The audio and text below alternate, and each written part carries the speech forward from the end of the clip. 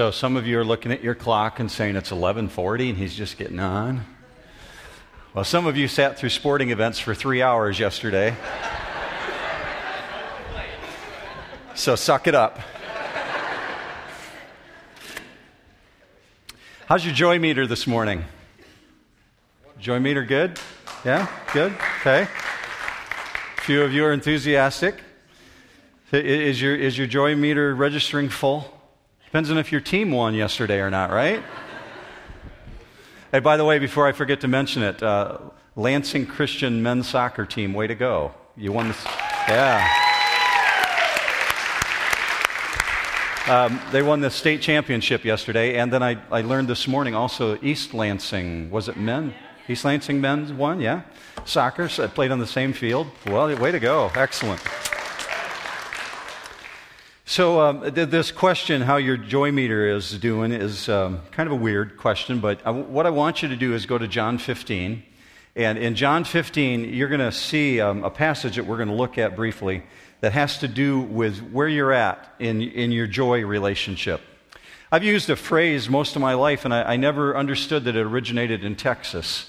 This phrase is between a rock and a hard place. And I just learned this last year that phrase originated in Texas. And if you've been to Texas, you know specifically about that phrase, because if you live in the desert Southwest, you know what it is to be in a rock or in a hard place, because you got either or. Generally not a whole lot of soft soil there. This issue of the rock and the hard place really comes out in John chapter 15. That it's really kind of hard to have joy when you're between a rock and a hard place. And you'll find it in John chapter 15 because the disciples are caught between a rock and a hard place, and yet Jesus is telling them to have joy. Here's the rock. He's made a pronouncement in chapter 13 that he's leaving, and he can't take them with him. As a matter of fact, he said, it's for your benefit that I leave. And they don't really understand what's going on. And so they begin questioning him a lot in John chapter 13, saying, where are you going? What do you mean we can't go? Why would you go someplace we can't go with you? So that's the rock. Here's the hard place. He said, by the way, while I'm gone, people are going to hate you. And they're going to persecute you. And they're going to kill you. And you talk about a rock and a hard place. I want to put this on the screen for you. We're not going to get all the way to verse 15 this morning. We're just going to take a couple verses, but I want you to see this part. This is the way Jesus said it. Verse 18, John chapter 15. If the world hates you, be aware that it hated me first. If you belong to the world would love its own. But because you do not belong to the world, but I chose you out of the world, for this reason the world hates you. Remember what I told you, a slave is not greater than his master. If they persecuted me, they will also persecute you.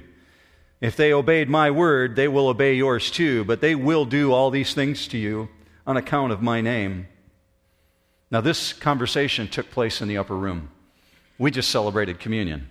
We see it as a joyous event. We remember. They're in the heat of the battle in the upper room conversation. See, it wasn't just about remembering my body and remembering my blood. He's telling them also this. I'm about to leave, and you're going to be hated. And then he steps it up a notch. Let me put chapter 16 on the screen for you. Verse 2.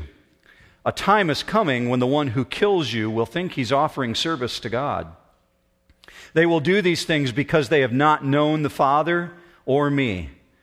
But I have told you these things so that when their time comes, you will remember that I told you about them. Why would Jesus want them to know this in advance? I don't know if you ever read that before, and maybe you looked at it and thought, what's the benefit of knowing in advance that that's going to happen? Wouldn't it be better just to let it play out? Well, here's my take on it. And after studying it a lot, I think Jesus is encouraging them. You might look at that and say, you're crazy, Mark. How would that be encouraging? To know that people are going to hate you and persecute you and kill you. Well, for one, it tells you specifically that when they're going through those things and when we endure hard times, that it's not out of God's control. He absolutely knows what's coming. And Jesus is telling them in advance to expect it. What would it be like if Jesus had left them behind and they got persecuted and they were hated and killed, literally tortured, and Jesus hadn't said that in advance to them, they would begin to wonder, what are we doing wrong? Why are things not going our way? See, this is encouraging news, even though it doesn't feel like it. So in the midst of really, really difficult circumstances, the followers of Jesus are expected not just to hold their own and keep their ground, but they're also supposed to be advancing the kingdom. Now let me take you to the verse I really want to get to this morning, and it's verse 7. In the beginning of our 40-day adventure, 6 weeks ago, I put this one up for you.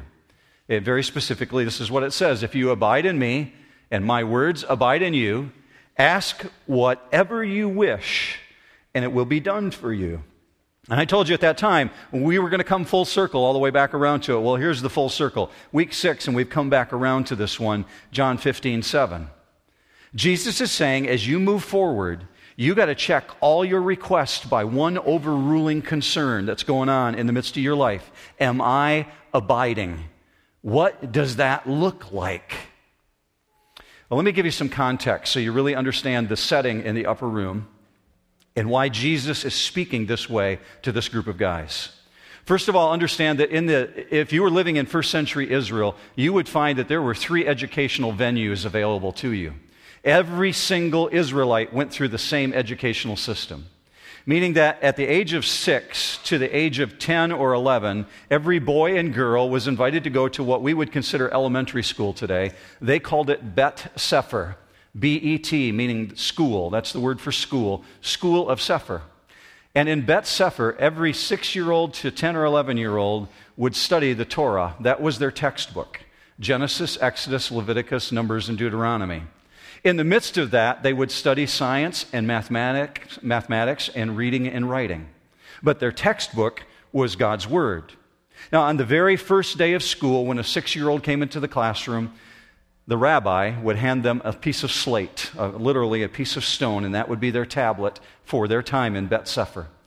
And on that tablet, they would find that the rabbi had put a spoonful of honey. And he would instruct the students to hold that piece of slate with honey in front of them, and he would read to them Psalm 19:1. And as they sat in awe, and he said, "The word of the Lord is sweeter than the honeycomb," he would say, "Students, I want you to lick your slate." And they would lick the honey off from their slate. Every time for the rest of their life, whenever they ate honey, they would remember Psalm 19.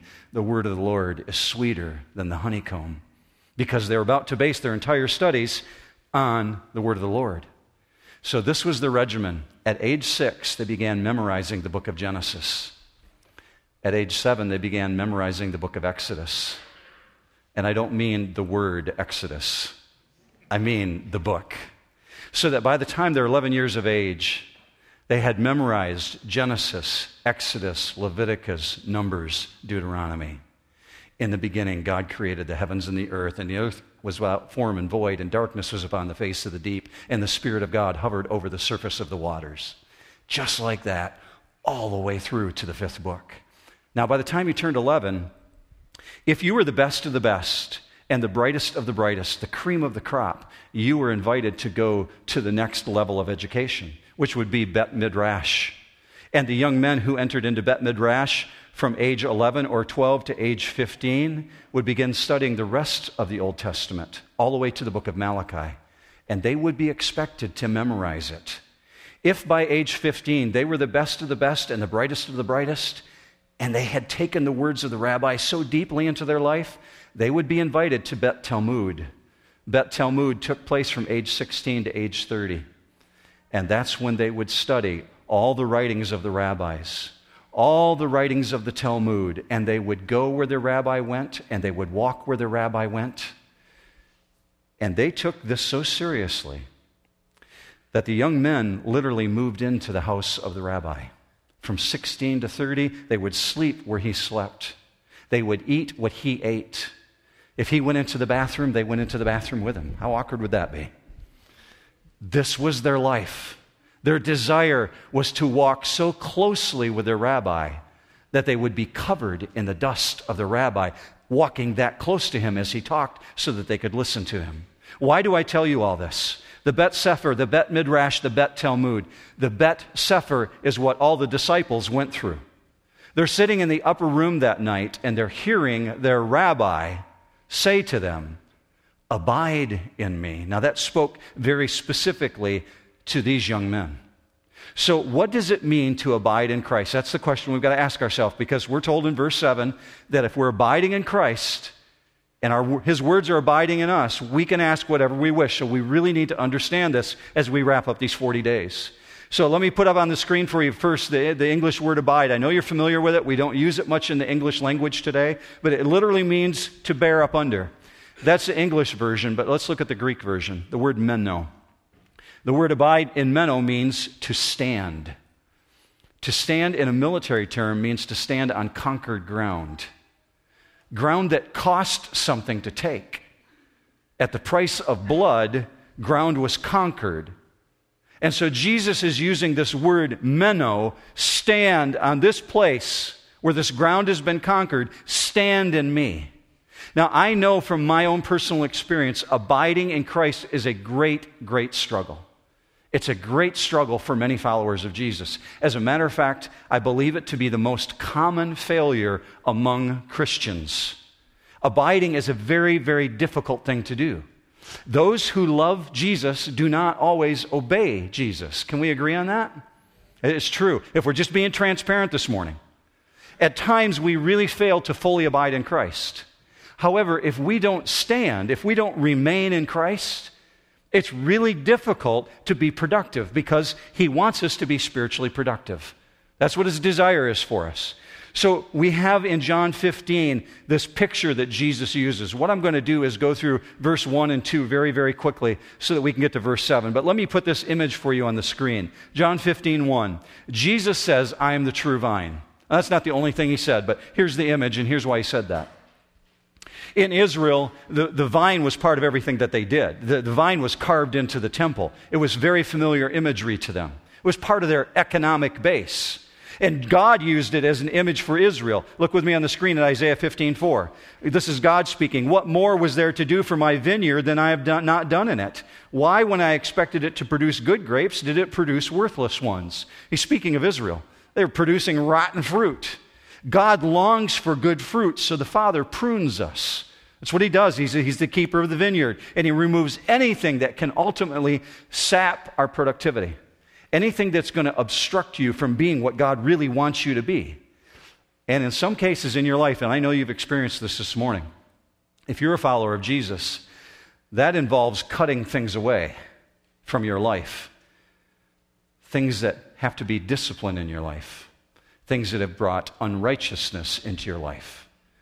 And God will do it with extremely, extremely sharp scissors. You're going to see that in just a minute. It involves cutting away things that limit your righteousness, but I guarantee you, God will prune you in some fashions, and it can be very, very painful. I'm here to tell you, I've experienced it myself. And you don't have to be walking away from Christ to be pruned. You can be in the midst of working for the kingdom and be pruned because God wants to shape us and form us, not so that we're more fit for heaven. That happens at the moment of salvation. You profess your faith in Jesus Christ, you're saved. When He prunes, it's to make you more productive. So many Christians desire God to make them more productive, but they don't want the pruning process. It's really hard. So let me encourage you to do something. If you're being pruned right now and you feel like God has got these super sharp scissors and He's cutting things out of your life and it really, really hurts. Maybe you've lost some relationships. Maybe you've lost some economic stability. Maybe there's some things that are trying to shape you and it hurts and you want out of it. Rather than crying out to God to get you out of the situation, how about if you do what Daniel did? We saw that 2 weeks ago in which Daniel said, "God, how can I learn from you in the midst of this? What do you want to teach me while I'm being pruned?" Because God prunes, He's going to do it, whether you're out of fellowship or you're in fellowship. Why? Because we're capable of falling into a useless state. He knows that that's the case for us. So if you're being pruned right now, I'm going to encourage you with knowing this. If you're being pruned, it's because the Father is very, very close to you. He doesn't prune with a chainsaw, and He doesn't do it from a distance. He does it with a very, very sharp instrument. Let me show you what that is. Look with me on the screen at Hebrews 4:12. It says, the word of God is living and active and sharper than any two-edged sword, and piercing as far as the division of the soul and the spirit, of both joints and marrow, and able to judge the thoughts and the intentions of the heart. The two-edged sword is the sharpest thing that they had. They didn't have a surgeon's scalpel. Today we would probably insert the words, a surgeon's scalpel, that the word of God is sharper than a surgeon's scalpel. And look what it's capable of doing. It's so sharp that it can judge the thoughts and the intentions of the heart. So this thing that you're holding in your lap this morning, maybe it's sitting in the pew rack in front of you. You're reading it on the screen. This thing right here, according to God's word, and God never lies, he says it's so sharp, it can actually judge the intentions of your heart. Now, that's a very, very sharp instrument. Let's go on and see what Jesus said in verse 4. Abide in me and I in you, as the branch cannot bear fruit by itself unless it abides in the vine, neither can you unless you abide in me. I am the vine, you are the branches. Whoever abides in me and I in him, he it is that bears much fruit. Apart from me, you can do nothing. Just this week, I was talking with somebody in the church who said they're just feeling like they weren't producing any fruit in their life. There's no evidence that they were feeling fruitful. Well, many Christians complain of barrenness. And this is going to sound accusatory, but I just want you to hear it for what it is. Many believers fail to trace the barrenness to the source. And the source is a lack of abiding, a lack of being in God's Word. Now understand, Jesus has the Talmudim in the room. These guys who have memorized Genesis, Exodus, Leviticus, Numbers, Deuteronomy, they know God's Word. They've walked with Jesus for 3 years, and yet he still has to say to them, abide in me.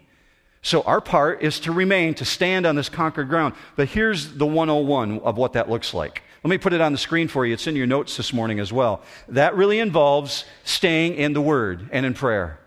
You'd be surprised how many times I have conversations. I know Gary's had conversations with individuals who are going through really, really tough times in their life, especially relationally. And we begin asking them questions about where they're at in their walk and just raise this very simple question. Are you reading God's Word? Are you studying God's Word? And usually the response, more often than not, comes back, no, I'm really not. I just never even thought about that myself. It's not done in an accusatory way. It's just a reality that if we avoid this abiding, if we're not staying in God's Word, we can expect that we're going to start feeling the pain of that. So the first part is staying in the Word and in prayer. Here's the second part, confessing sin. I don't know if you do that on a regular basis. I started out this morning just by saying, Father, would you just search my heart? See if there's any sinful way in me. I know people don't like to think of their pastors doing that. Pastors walk without sin in some case. No, that's not the case. You think of, would you have Paul as your pastor if he was available today? Yeah, I'd be sitting right there, okay? If Paul was available, and listen to the words Paul said, wretched man that I am.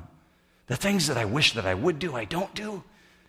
See, we all battle with sin issues. And so we have to confess sin before the Father. Why? So that it doesn't hinder our walk. Here's the third part, obeying Him. That's the 101 stuff.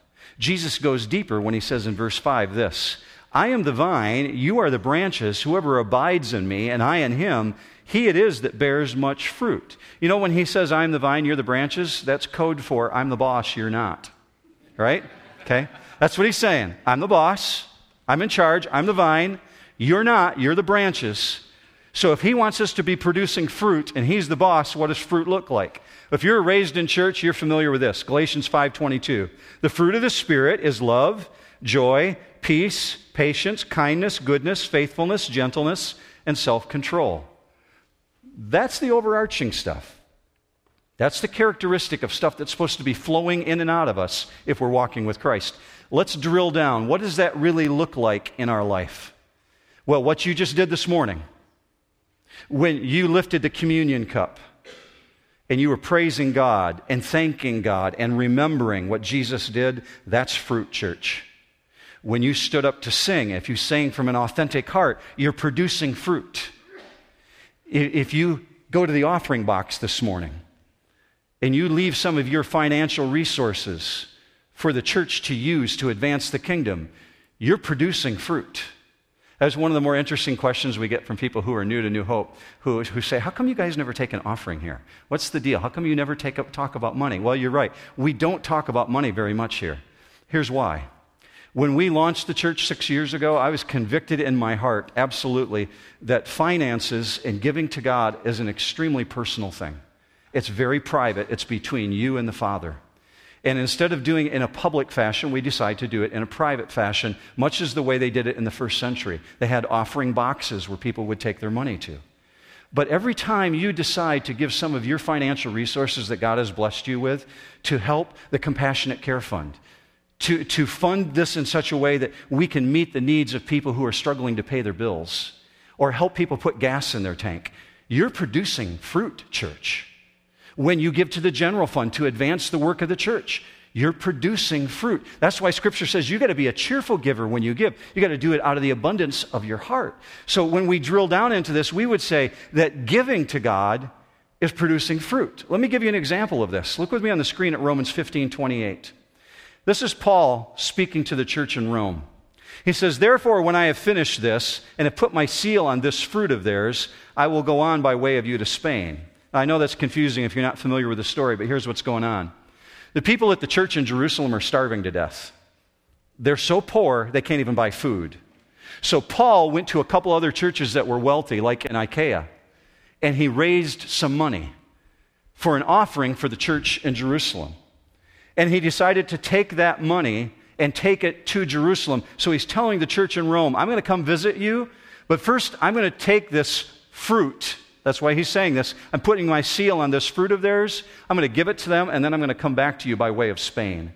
See, he's calling giving money to God fruit. Here's another one. Maybe you've never really thought about it, but every time you live in a righteous manner, that God-honoring behavior in your life, you're producing fruit.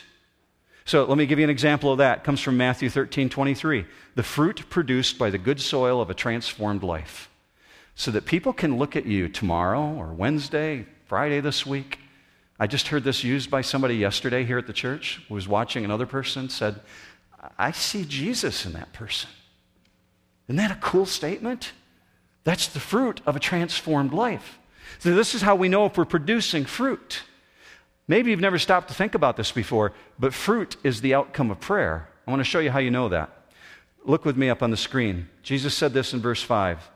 I am the vine, you are the branches. Whoever abides in me and I in him, he it is that bears much fruit. For apart from me, you can do nothing.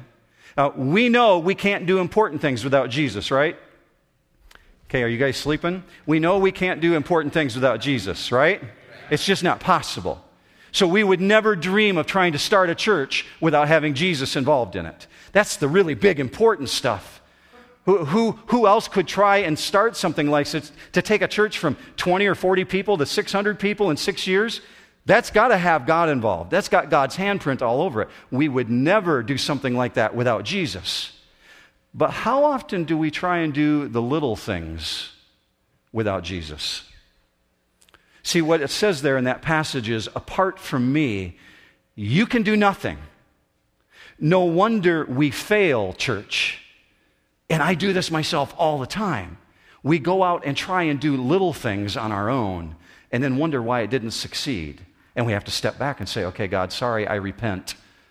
I forgot. I should have come to you first instead of trying to do this on my own. Jesus says, without me, you can do nothing. Well, how do we get him engaged? Prayer.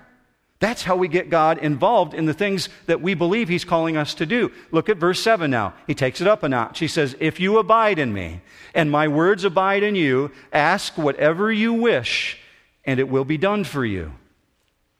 So God's given us a blank check, but he hasn't signed the bottom of the check yet. Just handed it to us and said, I've got a big bank account. You ask whatever you wish if you're abiding in me. So we have to ask ourselves, how big is that bank account? What is he limited by? Absolutely nothing. But he's not signed off on it unless this. Look with me on the screen at 1 John 5:14.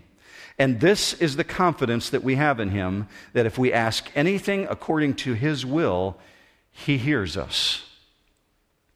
Now, that presupposes 3 conditions in your life. It's in your notes this morning in your bulletin. I want you to see it on the screen as well. Because as we move out of these 40 days of prayer and you continue on with a daily active prayer life, you should know these 3 conditions. First of all, we're told, according to what we looked at the first week, the prayers must be offered in His name.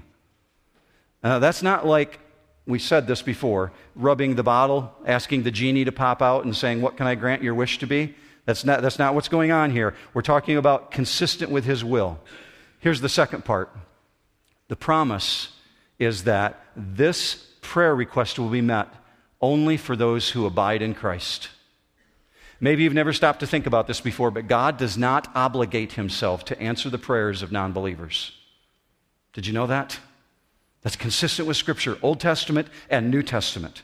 God does not obligate Himself to answer the prayers of people who do not believe in Him. As a matter of fact, He takes it a step further. He won't honor the prayers of those who are living in sin. Psalm 66:18, James 4:3. They all speak to this issue specifically. Look with me on the screen. James 4:3. You ask and do not receive because you ask with the wrong motives. Meaning we can ask God for things and wonder why He doesn't do it. We can have the wrong objectives. Now, most of us are familiar with James 4:2, the one that just comes before this. It says, you have not because you ask not. Many people forget about James 4:3. It's because you ask with the wrong motives. You come with the wrong purpose, or there's sin in your heart. So here's the next one. Number 3, Christ's words have to abide in the person making the request. So let's pop back to that upper room setting. You have the Talmudim in the room who have memorized God's word. They've walked with Jesus for 3 years. He's about to be killed, and He's telling them they're between a rock and a hard place. And He says, you're going to be left behind. And if my words abide in you, then you can ask whatever you wish, and it will be done for you. When Jesus used the word words, it's the Greek word rhema, and it means the utterances of God. We're not talking specifically about Jesus saying, hey guys, what did you bring me for lunch? But rather, we're talking about when He's making these utterances you have in the Word of God today. Those words that are so lodged in your mind, so deep in your heart that when you're going through the really, really hard places in life, God's Word pops to your mind. I will never leave you or forsake you. In the beginning was the Word, and the Word was with God, and the Word was God, and the same was in the beginning with God. And everything that was made by Him, and nothing was made that was not made through Him. When God's Word just spills out of you, you know that His words are so lodged in your mind, it's just a natural outflow of who you are. Therefore, when we ask things of God, we won't be asking outside of His will. So this might be a revelation for you this morning. Why is there so little power in prayer? For just being transparent. Why is there so little power in prayer in Christ Church today? Because there is so little abiding in Christ. Jesus made this promise. If you're abiding in me, my words are abiding in you, then you can ask what you wish and it will be done. Now hear me, church. Consider what I'm about to share with you, not from me, but from God Himself. He would not have said what I'm about to share with you if He had not cared. And it comes right out of verse 8. Hear this very, very clearly. Jesus speaking, by this my Father is glorified, that you bear much fruit, and so prove to be my disciples. The Talmudim. That's who He's speaking to. As the Father has loved me, so have I loved you. Abide in my love.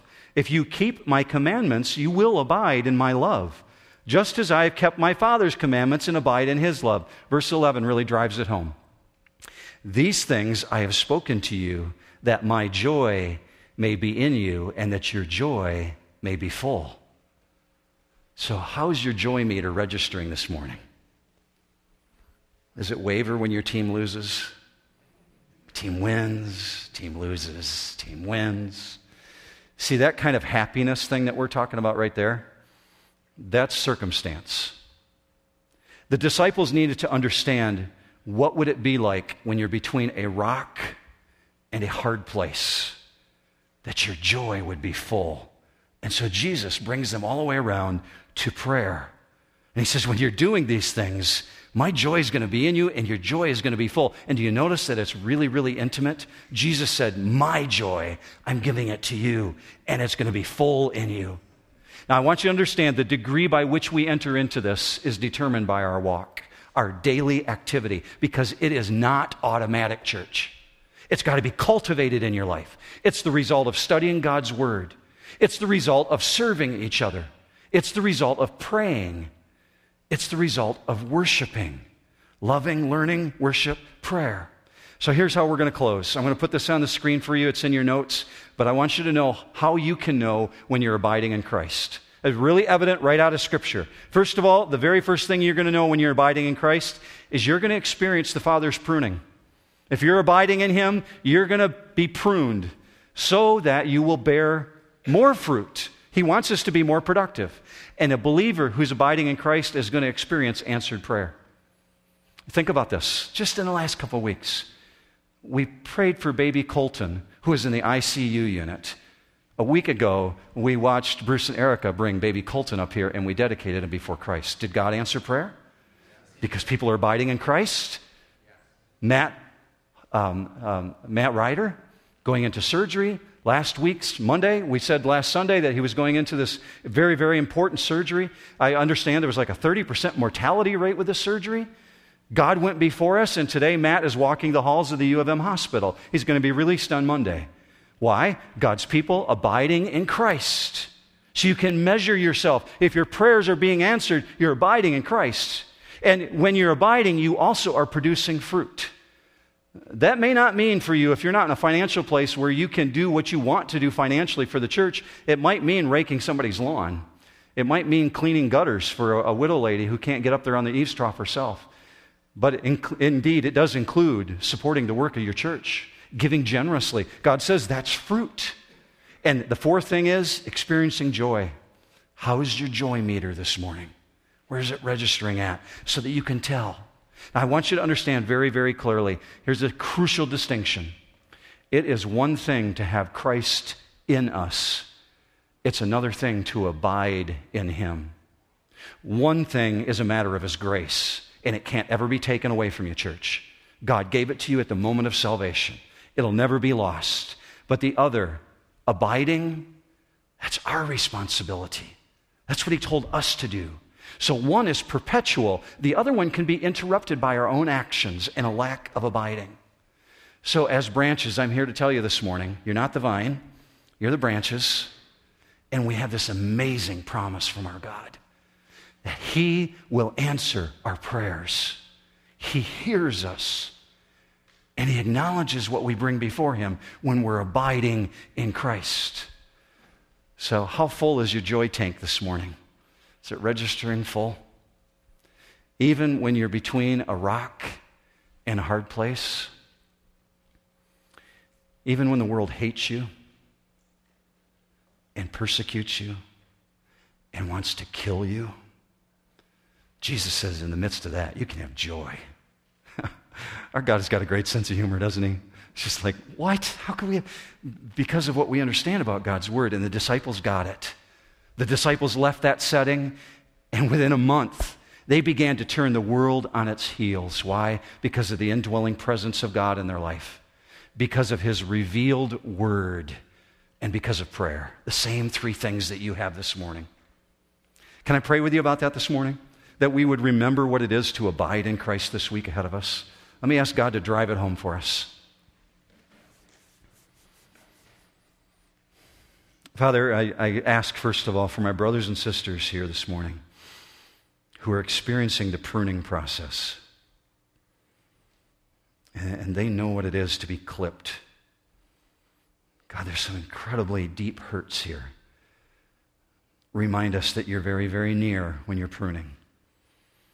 When you're taking things away that would limit us in our righteousness and causing us to walk more fully with you. When you're separating relationships from us that can drag us down so that we would be more productive. Father, remind us that you're very, very near. And we know that you do this through the work of your word. So God, make your word alive for us. Take us to the place for everyone here where we're abiding in you. And that would be true for us a week from today, and 2 weeks from today, and 3 weeks from today, not just when we're in church. Father, that we would remember to stay and spend time in your word, spend time talking to you, and reminding ourselves that we walk in the power of the Holy Spirit of the living God. Thank you for this morning. Thank you for the reminders through communion. I pray your blessing upon this church. Thank you for these people who are willing to study your word. It's in Jesus' name, our risen King, that we pray. Amen.